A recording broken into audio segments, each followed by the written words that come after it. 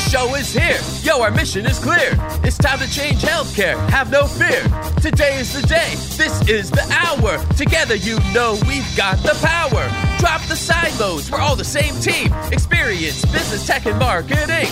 How can anyone be satisfied with the way things have always been? Yeah, we've tried. So join us now. Join the revolution. Consumer first health is the evolution. Status quo, more like status no. Yeah, this is the healthcare rap. Y'all, come on, let's go. New choices, new platforms, new care models. In the healthcare of tomorrow, consumers win. But who will design it? What will it look like? And how long will it take? We're here to answer those questions with some provocative thinking about how to create the healthcare that people actually want. Ready to roll up your sleeves, look at the world a little differently, and explore the frontiers of consumer health together? Join us. This is the Healthcare Wrap. Hey, it's Jared Johnson from Shift Forward Health, and here's what's going to go down today. We have the flavor of the week about what else. Of course, we're talking about Amazon's new $9 a month One Medical membership for Prime members. What framework can we use to determine if this is a consumer-first service, and how can it accelerate our ability to create more like it? I'll talk about that. Then Zane and I build on our last episode and continue on the theme of digital in rural healthcare. We'll discuss how digital strategy can lead to better servicing patients in areas that have less access to medical expertise and facilities. Then we'll dive into how key leaders can come together to address existential challenges from workforce shortages to revenue recovery. It's time to dive right in. Are you ready? Let's go.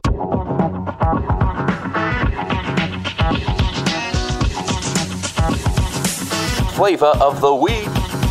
It's prime time to talk about what consumer-first products, services, and experiences look like. By now, there's a pretty reasonable chance that you've heard about Amazon offering One Medical memberships to Prime members for $9 a month. Among the hot takes offered by experts and pundits, I also saw the Clayton Christensen Institute offer an assessment of whether this is a disruptive innovation. In their case, they use a 6-question test to examine things like whether it uses an enabling technology, whether existing providers are motivated to ignore it, and whether it targets people who are under or overserved by existing offerings. I like their conclusion, by the way, which is that the new Prime One Medical pricing offer is not a disruptive innovation, but that doesn't mean it isn't good. I also like the framework of asking these questions, so I'd like to start using something similar to help us identify what is a consumer-first product, service, or experience. This is a first version of the framework, mind you, so I'm interested in your feedback. And there is a slight bit of overlap with the Christensen Institutes, and that shouldn't be a surprise, because there's a good portion of this Venn diagram of consumer-centric offerings that are indeed disruptive innovations. Okay, so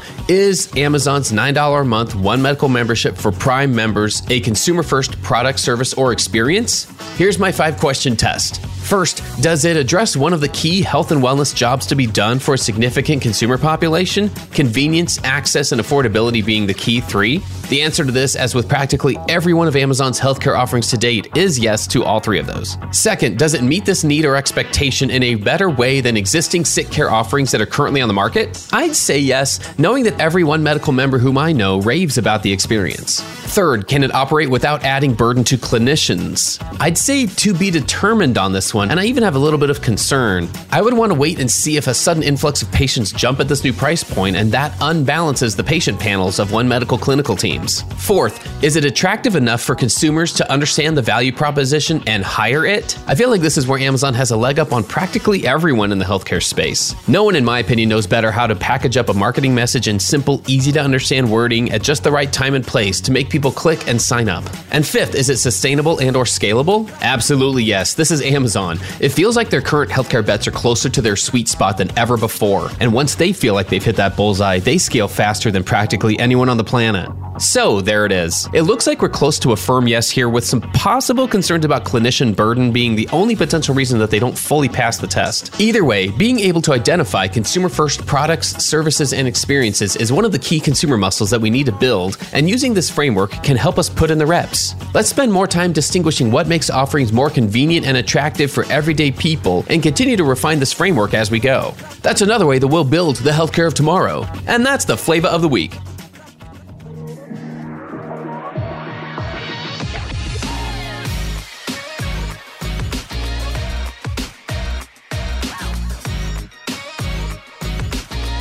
The flow.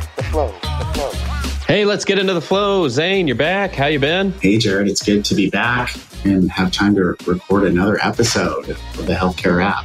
We're getting close to like our 300th episode. Am I keeping good count? Yeah, our last episode of this year of 2023 will be number 300. That's crazy. Oh my goodness. When did I start? Was it 200? No, it wasn't 200. Was 250? Can't remember. It was before 250, man. What? Okay. You're making me go check the old list. Time flies. 143, Zane. Wow. Was your first one. That's crazy. Okay. Time flies. Yeah, it does. That was January 2021. No way. That's crazy. Feels like it was just yesterday. And we still haven't met in person. Isn't that crazy? Yeah, that was like a little known fact. So we'll just let that out of the bag. I'm like, we were planning to. There were a couple of opportunities this year where we thought it was going to work out, and then it didn't, and that's all good. So one of these years, though. I guess what this all demonstrates is that you actually can do good work remote. You don't always have to be in the same place or in the same building, and it's possible. Yeah, it's more than possible. We've been able to do this for a while now. That's fantastic. So let's set up today's episode. We're talking about the state of digital in rural health, and let's set this up. You just had an opportunity to attend an event here. You want to tell us where you went, who was there, and then we'll get into some of the insights that you heard there. Sure. Yeah. So, luckily with my day job, I spend a lot of time working with health system leaders across the country. And, one of them happened to be Sanford Health and was invited to take part in the Sanford Health Summit on the future of rural healthcare. And this year it was very much focused on concepts around workforce. And it was hosted at their corporate site in Sioux Falls, South Dakota, which was the first time I've ever been out that way. And so as a good Canadian, to be honest, it felt like I was back at home, so to speak. It felt like a rural part of Canada where I grew up. And so it was nice to be there. And frankly, maybe this is my own bias, or not bias, my own slap on the hand. To be honest, I didn't know a whole lot about Sanford Health.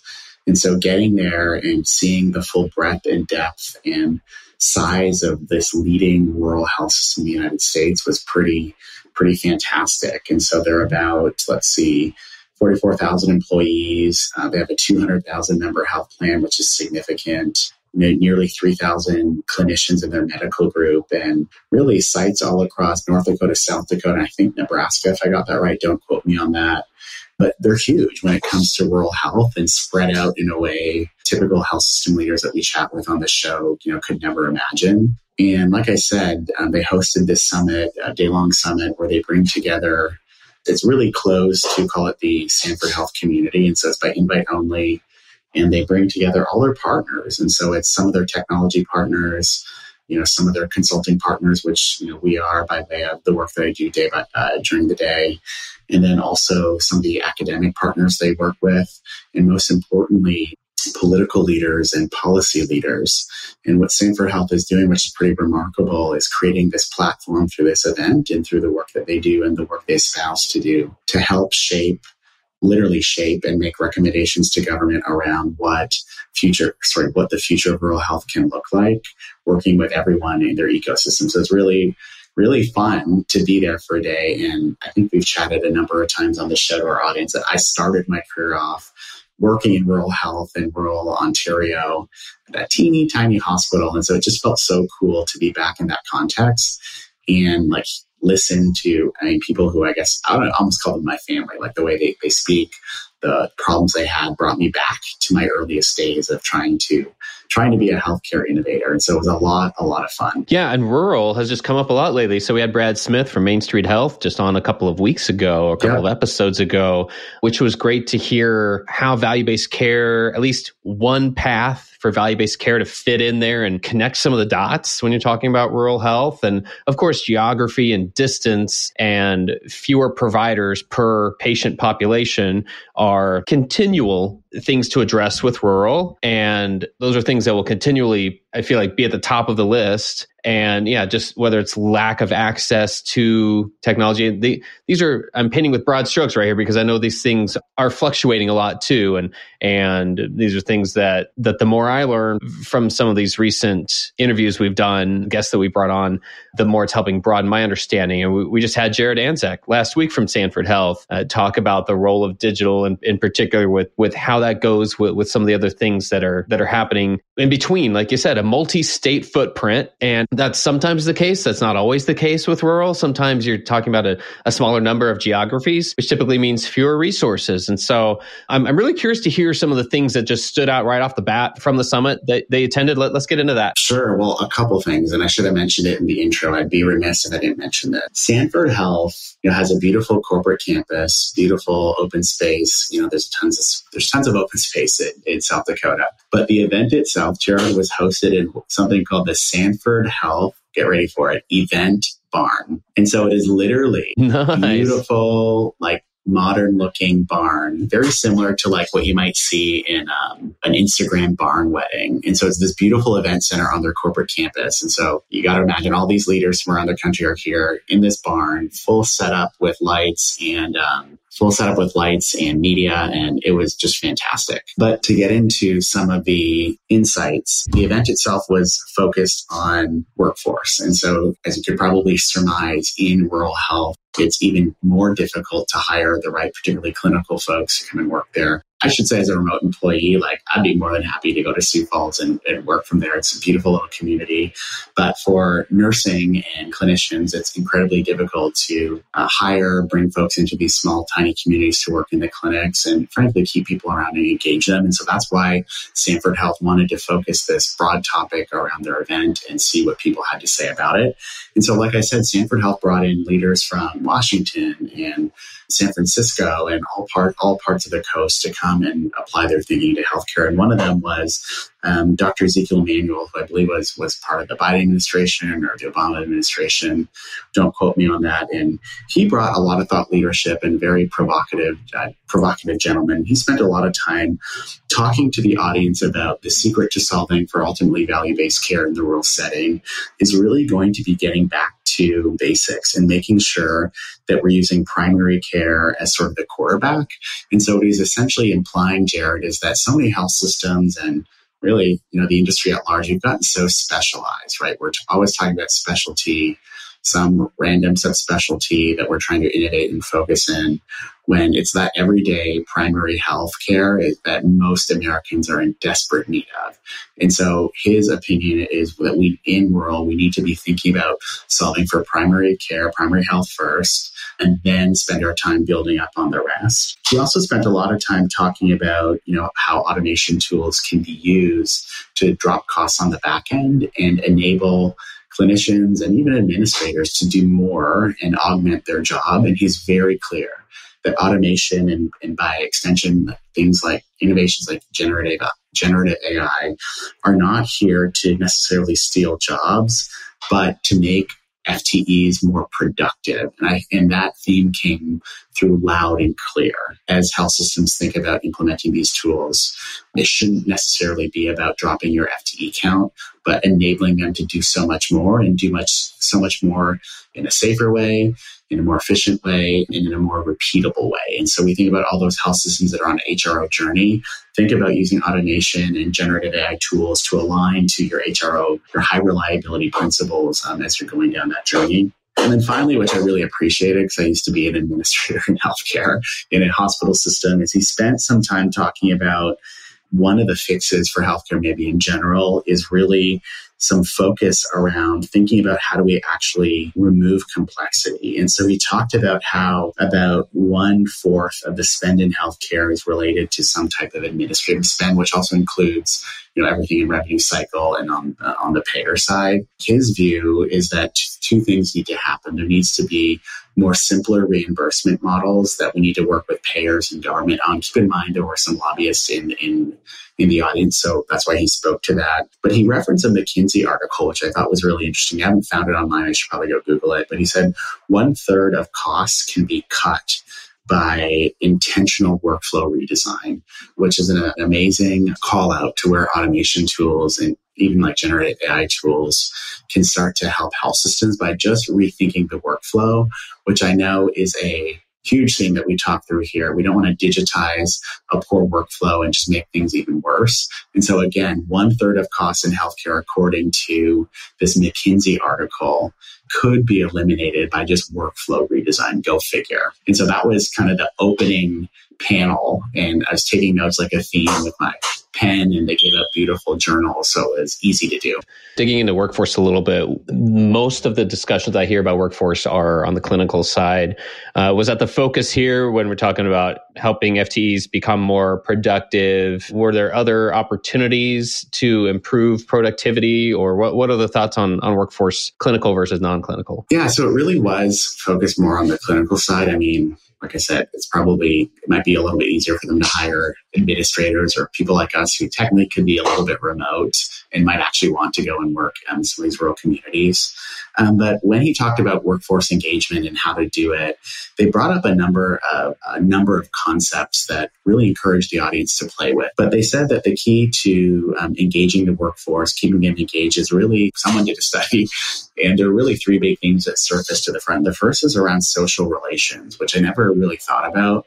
And go figure, me being a very social person, I could see why it'd be true. But he said the one thing that actually keeps clinicians working in organization or saying they want to continue to work there is the number of social relations they have within the organization. The study talked about how, even health systems that were just intentional about bringing clinical leaders together at the unit level, like on a shift to have lunch or coffee or pizza or whatever it might be, actually goes a long way to strengthen those interstitial ties to keep people feel like they're part of a team and a mission. And so his advice to health systems that are struggling, particularly in rural, around workforce engagement is to think about ways you can create those, I don't want to say force, but create the environment where those social relations can happen more naturally. He also talked about, and this may not be a surprise to anyone listening, that autonomy is actually another big theme in workforce engagement. And so making sure that clinical leaders are at the table when decisions are being made around strategy, digital health, you name it, anything really, nursing. Back home in Canada, probably because nursing is unionized, nurses have a huge voice at the strategy table and, program table, no matter what changes are coming to the hospital. When I first came to the US and started working in the American health system, I noticed that wasn't the case. We always had physicians. And so making sure that folks have autonomy, that clinical teams, in a sense, can help shape what happens in their unit to a degree is going to be very important to engagement. And then the thing that he said that almost made me jump out of my seat, like I was at church or something, is he said that it's so important for health systems to really drive mission with their clinical workforce. And he was very explicit to say that I don't mean the mission, vision, and values. What he really meant is the non-clinical mission that health systems fulfill in creating communities where people can actually live and prosper, which I thought was an amazing thing, to basically take the corporate hat off and have a frank conversation about how hospital systems essentially are keeping communities well and alive. And it's that mission that we need to probably do better at, is making sure that clinical workforce sees the connection as much as possible. And so those were some of the highlights that I took from that portion of the discussion. That's interesting. When I think through just some of the kind of like the throughput outline, where do we go from here on some of these issues? It's interesting because, I don't know, I guess I pay attention to how much are different topics being talked about and in what light are they being talked about. And it just feels like in general, again, we used to just be able to look at social media quite a bit and see what was being talked about. And I feel like just overall, for B2B, for a lot of spaces that we live in, for instance, I used to be able to see a lot of conversations happening on LinkedIn. And it just feels like those have kind of made like that frontline conversation, the knee-jerk reactions to things. It feels like there's just fewer of them overall. I don't know if you're seeing that, but it's great that you were able to attend the summit, right? Because then you're able to still hear these conversations, and it just feels like there are fewer opportunities. It does feel like there are more podcasts out there, for instance, but they don't last that long. They're either self-serving. It was just cool, I would imagine, for you to have been able to hear this panel directly instead of just trying to guess what people are talking about. That's great. I mean, just to get, close to, most of my day job is we're working remote. And so, sometimes it's hard to feel like you're connected to healthcare anymore when I'm working from my condo here in Detroit. But so to be, at the ground level with some of these folks, with nursing leaders, with physician leaders, just to hear firsthand in their space, on their campus was pretty exhilarating. And one of them, Jared, just to bring it up, was we were talking about the differences of value-based care, kind of the way American health systems think about it versus more international, or I would say in Canada, how we would think about it. And they brought up a really good point is,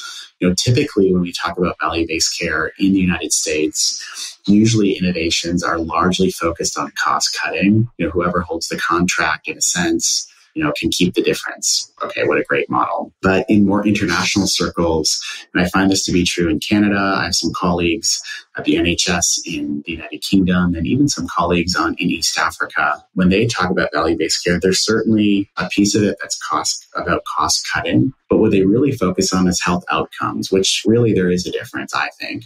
I've noticed that international folks outside the United States are really, really focused on measuring clinical outcome and impact, where maybe we're not always doing that here in the US. Also willing to implement, you see this too in Canada with how health systems are linked so closely to social service and other functions, other services that the government provides. And so perhaps here in the US, we just don't have the time or don't want to go through the complexity of setting all those up. So we just focus on cost cutting, where outside the US, there's much more of a holistic focus around value-based care, both clinical and non-clinical. And I thought that was an interesting point to have been brought up to the attendees. Yeah, I like it. You're connecting a lot of dots here, right? It's not just so much of a focus on one aspect here that is neglecting others. Yep. I saw a couple of other things on the agenda. I mean, of course, talking about physician burnout, yep. But then just talking about like the economics. One session I see was the economics of baby booms and busts. Oh my gosh.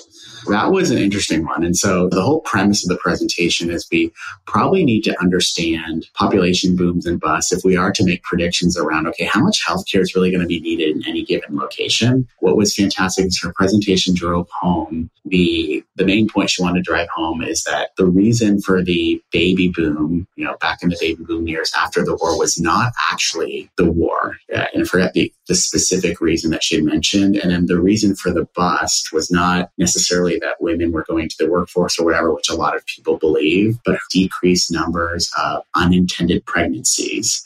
And so as technology changed and social norms changed, women essentially were having less surprise babies, right? And so that shaped the downslope that we see here today. And so what was really fantastic is really she just went through sort of the high level demographics, what we could expect and sort of like why that matters, which was a very macro way to look at healthcare, which frankly I've never seen in a healthcare conference before. Usually we're so focused on tech and technology, but more from like a foresight strategy perspective, we're not actually using data to actually make some forecasts around what we could expect. And so really appreciated her perspective. And we'll have to add a note at the end of this, Jared, in the post show to mention her name and give her the credit because it was an excellent presentation. I was able to chat with her after her speech. And she had mentioned that this was the first time she ever spoke to a healthcare audience and she's so nervous. And I told her that was one of the best presentations on a topic that I thought was going to be so boring. And she made it so exciting and interesting. Other people need to bring her in to give the same speech. Was it Casey Buckles from Notre Dame? That's her. That's her. Yep. Fantastic. It's funny when, I don't know, I've been to events and maybe they're just conferences too, where they're digital focused. And so you get so down in the weeds and you're talking features and benefits ultimately about a platform or you're comparing platforms. And something like that is so important. I don't know, being able to incorporate each of these things and connect some of these dots, talk about why you're not going to be standing here in 5 years wondering why we missed the boat and projecting some of the economics underneath our growth strategy or, our population health or any other initiatives that you've got. So I love that they were able to tie in so many different things all together. One of the funnest things I did when we were there, Jared, is we ran into a fellow podcaster. Sanford Health has their own podcast. You should definitely go, our listeners should definitely go and listen, like, subscribe, and share. It's called Reimagining Rural with Sanford Health. And so I went and introduced myself and by way ourself. And our good friend Courtney Colleen, who runs the podcast, invited me to record a few minutes with them. And so that was nice too. And so that was the icing on the cake for sure. What I thought was wonderful about the the event, and frankly, it's something we've talked about here before, is that rural health actually has the opportunity to lead in this whole notion of health systems innovation and design. Because they're rural, because their budgets are limited, and because of their constraints, it actually forces these systems to be innovative. And they just may not always have the budgets to talk about it, to go to conferences and let everyone at Vive and Health know how awesome they are. That's what the urban systems do. But the urban systems can learn a lot from what rural is doing because they have to do it. The other thing I'd say is that, in my view and estimation, rural health and small community health looks more like healthcare all around this country and around the world than it does how we deliver care in these big urban and academic systems. And so, in my view, to quote the futurist who said, the future is already here, it's just not evenly distributed. If you want to see what the future is going to look like, I would keep tabs on what rural health systems are doing, because that's likely where you'll find the evidence of new ideas coming to pass, because it has to happen there. They're so backed against the wall when it comes to constraints. They have to do things differently.